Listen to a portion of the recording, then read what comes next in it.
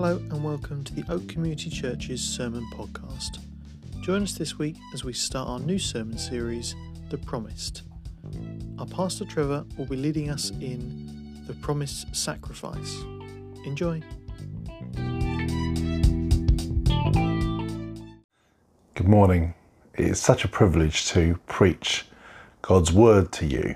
Those of you who join us every single week will realise this is slightly different to how I normally preach. I was really wrestling with this passage this week, and as I was studying and trying to prepare a sermon, I felt God really tell me to stop, and to stop with all that I'd done, to stop to try and pull together a finished sermon and just deliver what I feel God's shown me so far. So I thought I should sit down, a bit more settled, that we should definitely pray. And I just want to share with you what I think God's saying to us at this time through this passage. So will you join me and let's pray. Lord, thank you for your word. Lord, thank you that your word is life. And Lord, it's in your word where the life is, not in my delivery, not in some polished, refined sermon, but Lord, in the power of your word. So I pray that now as we hear your word and expand upon it, Lord, that our hearts would be opened. Give us revelation today. Lord, let us see a new part of you. Let us see you in a clearer way. And Lord, would you move our hearts for how we should respond this day. Amen. Amen. I find it quite strange or profound, really. This is our 52nd week. This is our annual or year anniversary. I was about to say annual there. Hopefully we won't be doing this for a whole other year, but this is an annual anniversary of us being online. And through being online, we've got more and more, we've learned as we've gone, and we've got better at doing certain things. And so I think it's just classic of God to say, don't try and get polished, son, just deliver what the word of God says. So thank you, Lord, for doing that. We're in a new series called The Promise. And this 4-week series is all based in John chapter 12. So if you've got the Bible with you or an app or however you read the Bible, I encourage you to open your Bible to John chapter 12. And what we're going to discover across these 4 weeks is this thing called the promise. The fact that as we go through the Easter period, we're going to see in John chapter 12 that there are these 4 different times when there's a prophetic element. There's a promise fulfilled in who Jesus is. I don't know if you've ever seen that video called That's My King. It's a kind of a thing that goes around the internet. We've shown it in church before. And it's basically this guy who was doing a prayer and he was talking about that's my king. I'm not even going to try and replicate it, but basically in the space of about 3 or 4 minutes, he just lists off all these different characteristics about Jesus. He's the redeemer of this, and he's the sacrifice of that, and he's the lamb, and all these different things he says about who Jesus is, and it's brilliant. I personally love it. It's not everyone's cup of tea, and when I hear that, I'm just overwhelmed with the myriad of ways that Jesus is described. Well, we're going to kind of do the opposite of that across these next 4 weeks. We're going to slow down and just look at 4 different aspects of who Jesus is, and as that is revealed in John 12, because it's easy for us to kind of bunch them all together instead of stopping and saying, who is Jesus? And so these 4 weeks, we're going to look in today about the promised sacrifice, that Jesus is our sacrifice. Next week, you're going to hear about the promised king, that Jesus is our king. On Easter Sunday, you're going to hear about how he is the promised Messiah, the anointed one to come. And on the final 4th week, we're going to hear about how Jesus is the promised Saviour. So we're going to take each of these weeks to draw out from this passage of who Jesus says he is. So if you've got your Bible with you, open it to John chapter 12. And I'm going to read to you the first 11 verses. And I'm reading from the New Living Translation. It says this: 6 days before the Passover celebration began, Jesus arrived in Bethany, the home of Lazarus, the man he had raised from the dead. A dinner was prepared in Jesus' honour. Martha served, and Lazarus was among those who ate with him. Then Mary took a 12-ounce jar of expensive perfume made from essence of nard and she anointed Jesus' feet with it, wiping his feet with her hair. The house was filled with the fragrance. But Judas Iscariot, the disciple who would soon betray him, said, "That perfume was worth a year's wages. It should have been sold and the money given to the poor." Not that he cared for the poor, he was a thief. And since he was in charge of the disciples' money, he often stole some for himself. Jesus replied, "Leave her alone. She did this in preparation for my burial. You will always have the poor among you, but you will not always have me." When all the people heard of Jesus' arrival, they flocked to see him and also to see Lazarus, the man Jesus had raised from the dead. Then the leading priest decided to kill Lazarus too, for it was because of him that many of the people had deserted them and believed in Jesus. As we look at this story today, this story of Jesus being anointed with perfume by Mary, it's a story that actually appears in all four of the Gospels, but it's not the same story in all of them.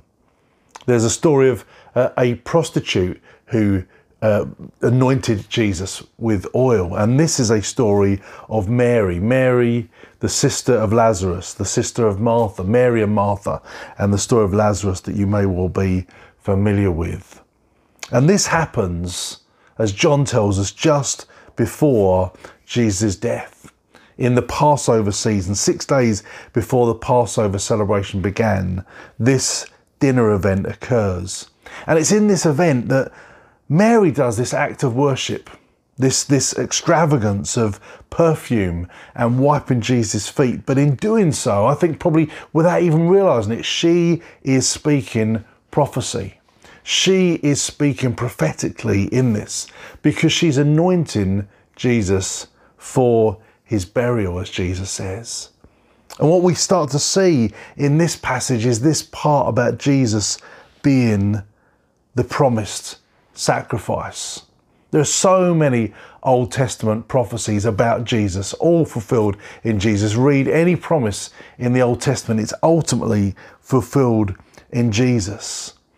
And despite all of that, not everyone always saw that this Saviour, this Messiah, this King, this person who Jesus was the one who would be sacrificed. You know, he was prepared to die. And it's hard for us because it's like someone who's seen the film and knows the end of the story. But just step back into that day and age. Just step back into these years with Jesus when the disciples followed him around, saw him ministering, saw his life and his teaching and his healings and the miracles, and saw that this was the Son of God, heard from heaven a declaration that this was the Son of God. The idea that he was going to die was something that was actually very hard for them to accept, something that Jesus told them many times, and still they seem to manage to not grasp this. I found this great quote from Spurgeon, Charles Spurgeon, the great preacher, and I think it really brings into focus. Spurgeon said this: "The great object of our Lord's coming here was not to live, but to die." It's funny, we focus so much on what a good man and the good teaching and the life of Jesus and that he walked our walk, but Spurgeon was saying the great object of our Lord's coming was not to live, but to die. He appeared not so much to subdue sin by his teaching, or to manifest goodness, or to perfect an example for us to imitate, but he came to put away sin by the sacrifice of himself. You know, Jesus came as the sacrifice that was spoken about so much in the Old Testament. So much in the Old Testament. I want you to look with me at some of these promises. Jesus is the fulfillment of these promises. The truth of who he was foretold. It was only a few weeks ago, I think, I was actually referring back to Psalm 22. Psalm 22, where Jesus declared, my God, why have you forsaken me?" Just grab your Bible, take a look at Psalm 22. I want you to see these promises that are fulfilled in Psalm 22, prophetic promises of who Jesus is. So grab your Bible, have a look in Psalm 22.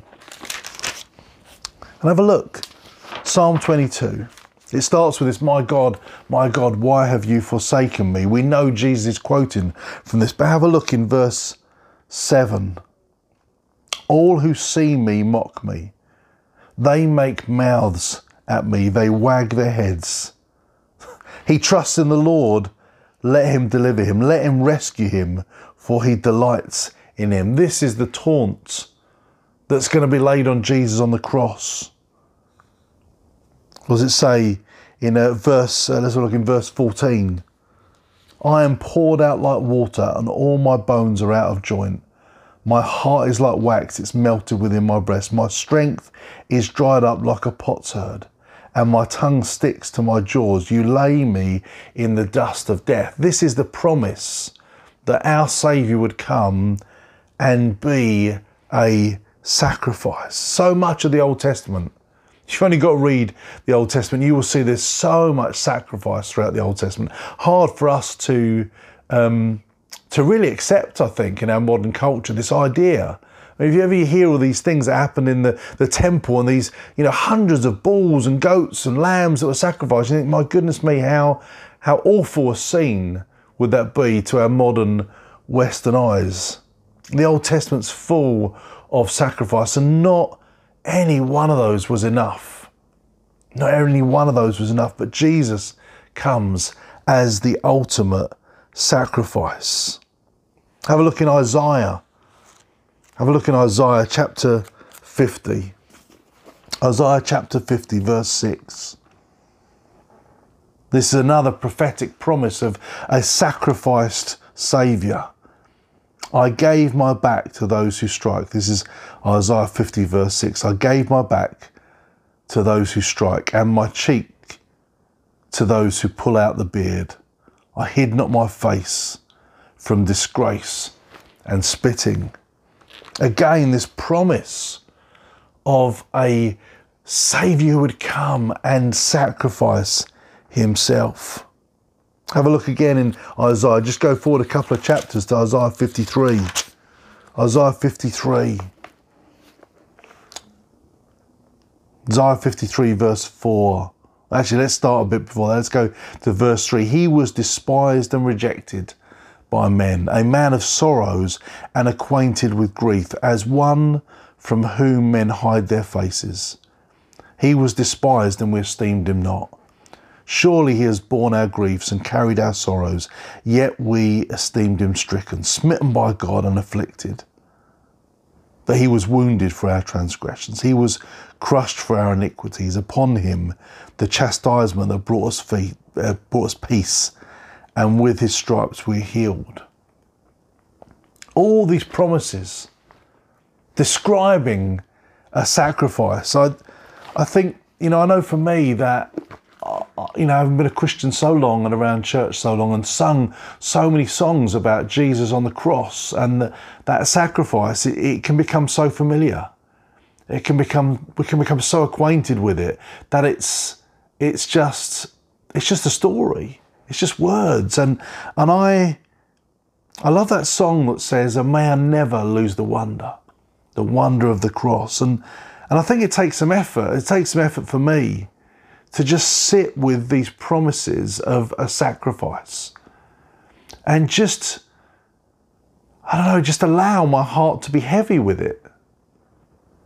We've spent a year with some heaviness, and so often as human beings, our inclination is to run from it and to hide from it. But I think there's something actually quite profound about allowing ourselves to feel the reality of the sacrifice of Jesus. In that, just stepping into that, just imagine this scene where they're in a room, they're having dinner, they're having food together, and Mary does this amazing display of prophetic symbolism that Jesus is getting ready for death. Talk about killer party. What an atmosphere must have been there. But that realization that this friend, Jesus was the friend of Mary, Martha and Lazarus, this friend was going to die. Not just existentially, we'll all die one day, but a preparation for his death. Little side note here, just bypass Ali just for a moment. I find it quite interesting that you look through the Gospels and there's so many stories of the disciples not getting it, not understanding it, blowing it, saying stupid things, misunderstanding Jesus, not having faith, Jesus rebuking them. I find it quite interesting that all the men that Jesus deals with make these massive mistakes and don't get it half the time. And you look through the Gospels, whenever Jesus is dealing with the women, they come off so much better. They come off so much better. They get it. They understand it. They worship at Jesus' feet. They are audacious enough to ask the Syrophoenician woman, who says, even the crumbs, all these different stories. I want to bypass Ali here, but these stories, the women in the Gospels come off so much better than the guys. And in this story here, Mary gets it. Whilst the disciples aren't understanding that Jesus is going to die, and they're like, no, and there's Peter saying, no, Lord, may it never be. Mary recognises that Jesus is the sacrifice. And she prepares him like a body would be prepared at burial. She prophetically speaks into that. He was led like a lamb to the slaughter. Yeah, that's what it says in verse 7. He was oppressed, he was afflicted, yet he opened not his mouth, like a lamb that is led to the slaughter, and like a sheep that before its shearers is silent, so he opened not his mouth. It's funny that, really, this talk about a sheep and a lamb. I suspect if we sat here and spoke too much, more than 10 seconds about the slaughtering of a lamb, we'd all get a bit squeamish. Especially like a spring lamb, these joyful little things jumping around the field. It's like, man, I don't want to think about the... we had lamb for dinner the other night. I enjoyed eating it. I don't want to think about what has to happen to get it on my plate. But I think we're more comfortable with the idea of thinking about Jesus being the sacrifice than we are with a lamb. Maybe that's why God described him as that, like a lamb that is led to the slaughter, like a sheep that's before its shearers is silent, so he opened not his mouth. This is the sacrifice, this is the promise. And these promises that in all the Old Testament are pointing us to the fact that a Messiah will come, a Saviour will come, a King will come. You hear about all these things in the other weeks, and he will be the ultimate sacrifice. It's like the story back with Abraham and Isaac, and Abram's taking Isaac to be sacrificed. Again, a completely, kind of alien concept was the idea that someone could take their son because God had said sacrifice them. And as you probably know this story really well, he doesn't. He goes to and a lamb is provided and God stops. And Abraham again prophetically said God will provide a lamb. And God did. God provided this lamb that is led to the slaughter. Just allow yourself to sit with that reality. I think this is why God is slowing us down on these 4 weeks, and probably why God is slowing me down in this sermon preparation, to just say, just sit with it, son. Just sit with that reality. It's quite overwhelming and quite awesome that he died. And not just like a die in your sleep died, he was sacrificed. It wasn't just a simple thing, and I'm not going to get all kind of graphic about it, but I do want us to just settle in that for a moment, that he was the sacrifice. He was the great Passover lamb. It's no surprise that this is happening on the days leading up to Passover, whilst everybody is thinking about the lamb that will be sacrificed for their family as a symbol of this lamb that was sacrificed back when the children of Israel were released from captivity in Egypt. No surprise that as people are preparing that, purchasing their lamb, getting the family arrangements ready, as we prepare for Easter, if it wasn't for lockdown, people were probably making arrangements for which family are going to come over or where you might spend Easter, and getting those preparations ready. They are getting preparations ready. But Jesus is prepared to be the sacrifice. And Mary, with Martha and Lazarus, are symbolising that.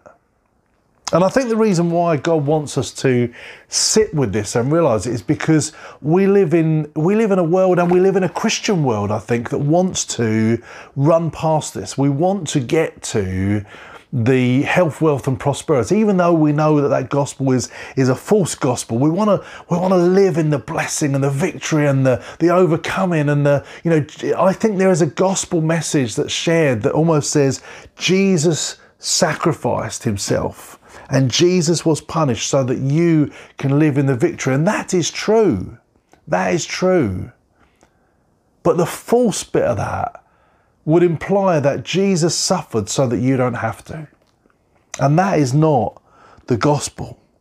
We follow a God who was sacrificed. Let's not be surprised when our life involves sacrifice as we follow him. Jesus gave his life for you, and he gave his life for me. And in turn, this Christian walk is a walk of sacrifice. And what I love in this story in John 12 is we not only see Mary prophetically symbolise Jesus as the sacrifice, she embodies that in her own action. Just think about what happened with Mary here. This story tells us that there was this 12-ounce jar of perfume. Now, I've had a little bit of look into this. Sometimes weights and measurements and sizes in the Bible can be a bit ambiguous, but from what we can tell, this is probably about the size of a can of Coke.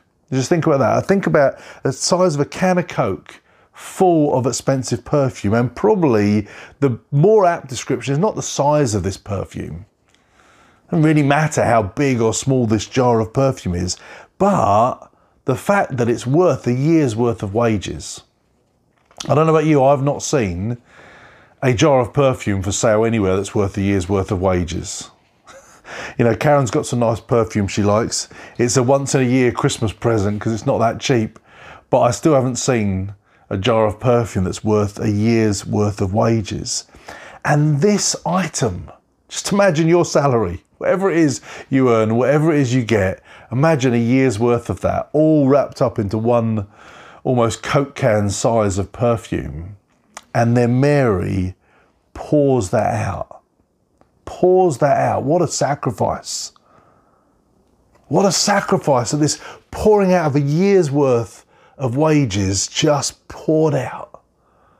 So as much as she is symbolising that Jesus is the sacrifice, he will die, she is symbolising sacrifice as she pours out this perfume, a year's worth. I don't know how wealthy they needed to be to own a jar of perfume that was worth a year's worth of wages. But whatever it took, they still had that. And Mary pours it out. Pours it out. Not only is she extravagant in this sacrificing, she sacrifices her dignity. This idea of letting her hair down and wiping his feet with her hair, that was an undignified thing to do.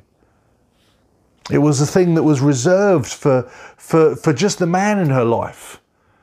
But she abandons herself, not only in this extravagant worship, but in her, this extravagant offering, this pouring out, but in her wiping his feet with her hair, she is pouring everything out. This is not only scandalous because the money that Judas says, hey, you're wasting away here, she is making herself vulnerable and being completely abandoned. It reminds me of a couple of stories about David. David, who extravagantly dances before the ark, much to the ridicule of his wife. But particularly a story that I want to just bring to you. Just have a quick look again. Take your Bible. Have a look in 2 Samuel. Have a look in 2 Samuel 23. So in 2 Samuel 23, just think about this. Mary has poured out this perfume. Just poured it on the ground. It says the whole room is full of the fragrance. I don't know about you, and imagine getting a can of Coke and just pouring it out on someone.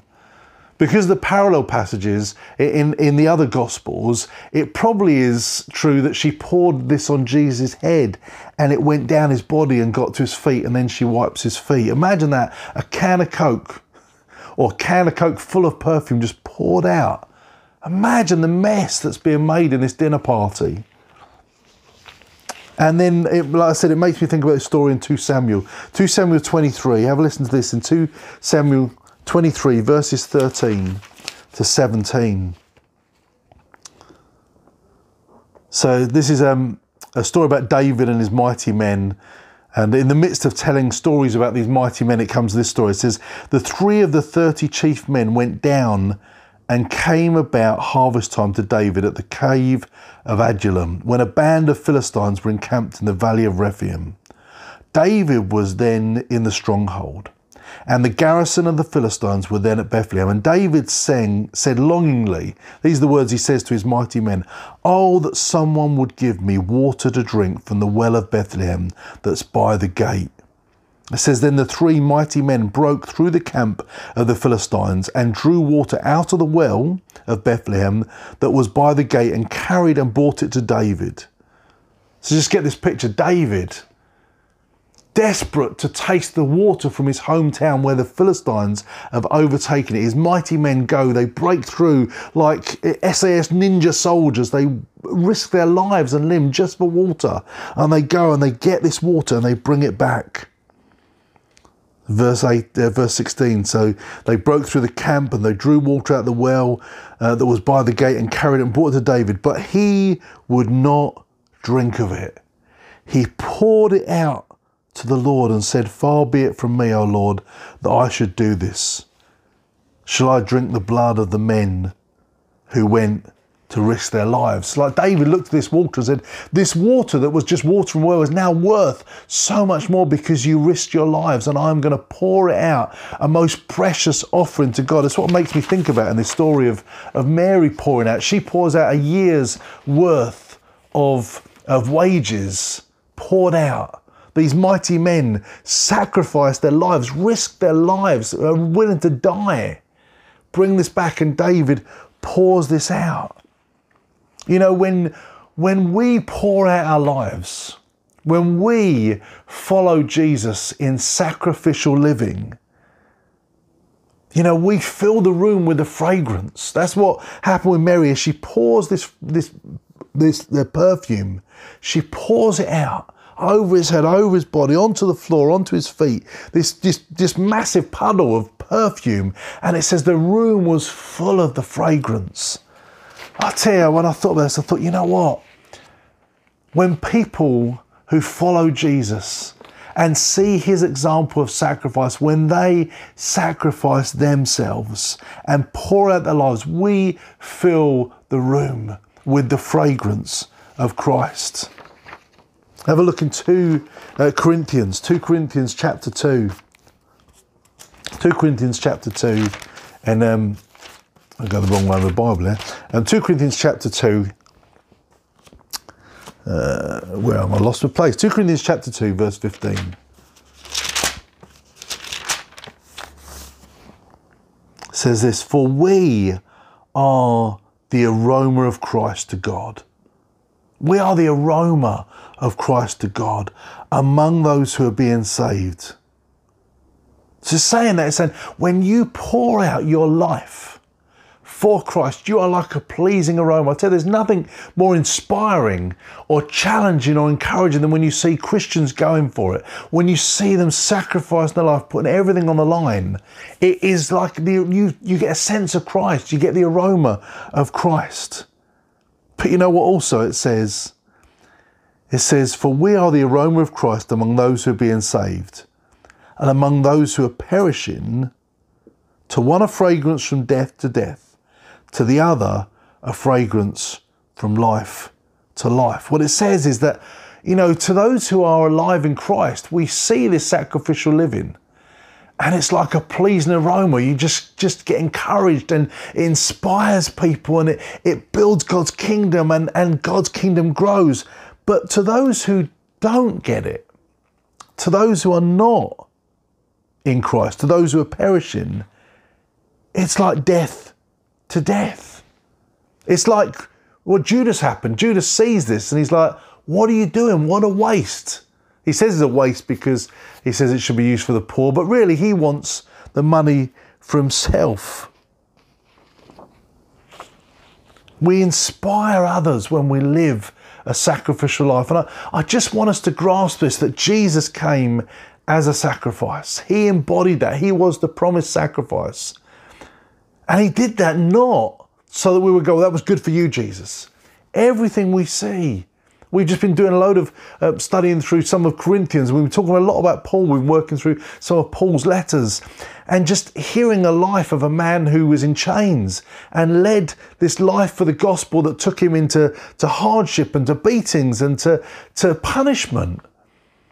And we, I think, live in this world where we're like, where is this easy life, God?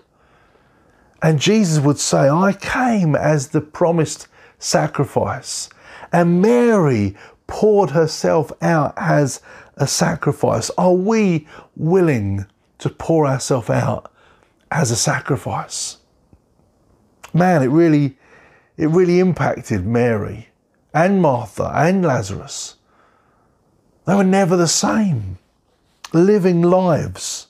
You know, where we see lives devoted to Jesus, you find anybody who is totally devoted to Jesus, you will see a life of sacrifice. And so I would say to us and to you, to us as a church and to you wherever you are, you know, if you're a follower of Jesus, he is calling us into a life of sacrifice, to a life that's surrendered and says, Lord, how can I pour myself out? I want to end with just reading to you from Romans chapter 12. Romans chapter 12, which I think is, you know, this is one of those verses that you can print off and stick on your wall. It says, Romans chapter 12, verse 1. I appeal to you. I appeal to you. I want to say that to you this morning. I appeal to you, brothers and sisters, by the mercies of God, to present your bodies as a living sacrifice, holy and acceptable to God, which is your spiritual worship. Do not be conformed to this world, but be transformed by the renewing of your mind, that by testing you may discern what is the will of God, that which is good and acceptable and perfect. You know, it's my prayer for us today, as we've spent some time just focusing on and thinking about the sacrifice of Jesus, that we follow in his footsteps, that we would hear this appeal that Paul made to the Romans and that I make to you, and I speak to myself as well. I appeal to you by the mercy of God. Present your body, our whole life, everything about us. You know, what we do with our time, what we do with our money, what we watch on the television, what we speak to people about, the jobs that we do, the way we interact with people, every single part of our life is our act of worship. And wouldn't it be a lot snazzier in our mind if he just skipped that middle bit?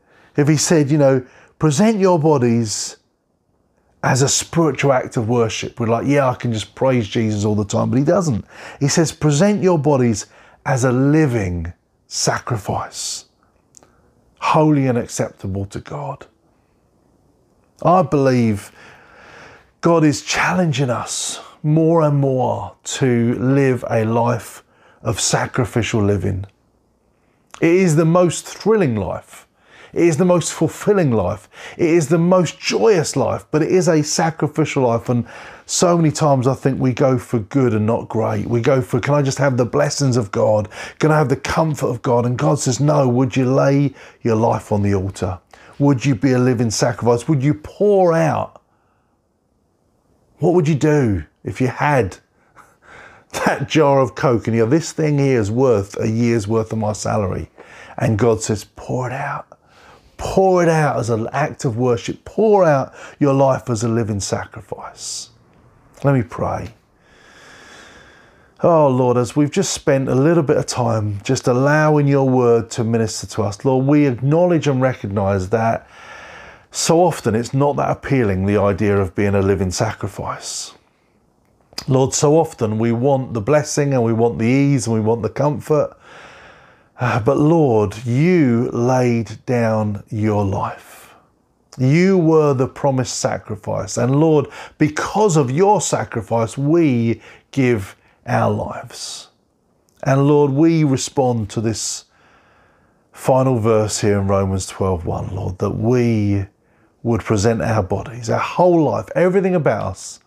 Lord, we surrender ourselves to you. Lord, I pray right now for those who are listening right now, Lord, that you would just convict by the power of your Holy Spirit and me. I'm going to rewatch this, Lord, as I'm listening to this. Convict me, touch every one of us and say, this is what it looks like. And Lord, may we go from this day living a more sacrificed life, a living sacrifice for you like you did. And Lord, just as you sacrificed your life for us, Lord, would we lay down our lives for others, for your glory, Lord, for your honour. Lord, may it be a fragrant aroma that fills every room we walk into, every interaction we have, every social media post and phone call and Zoom call and everything we do, Lord. May you fill the place with your aroma as we pour out our lives to you. Amen.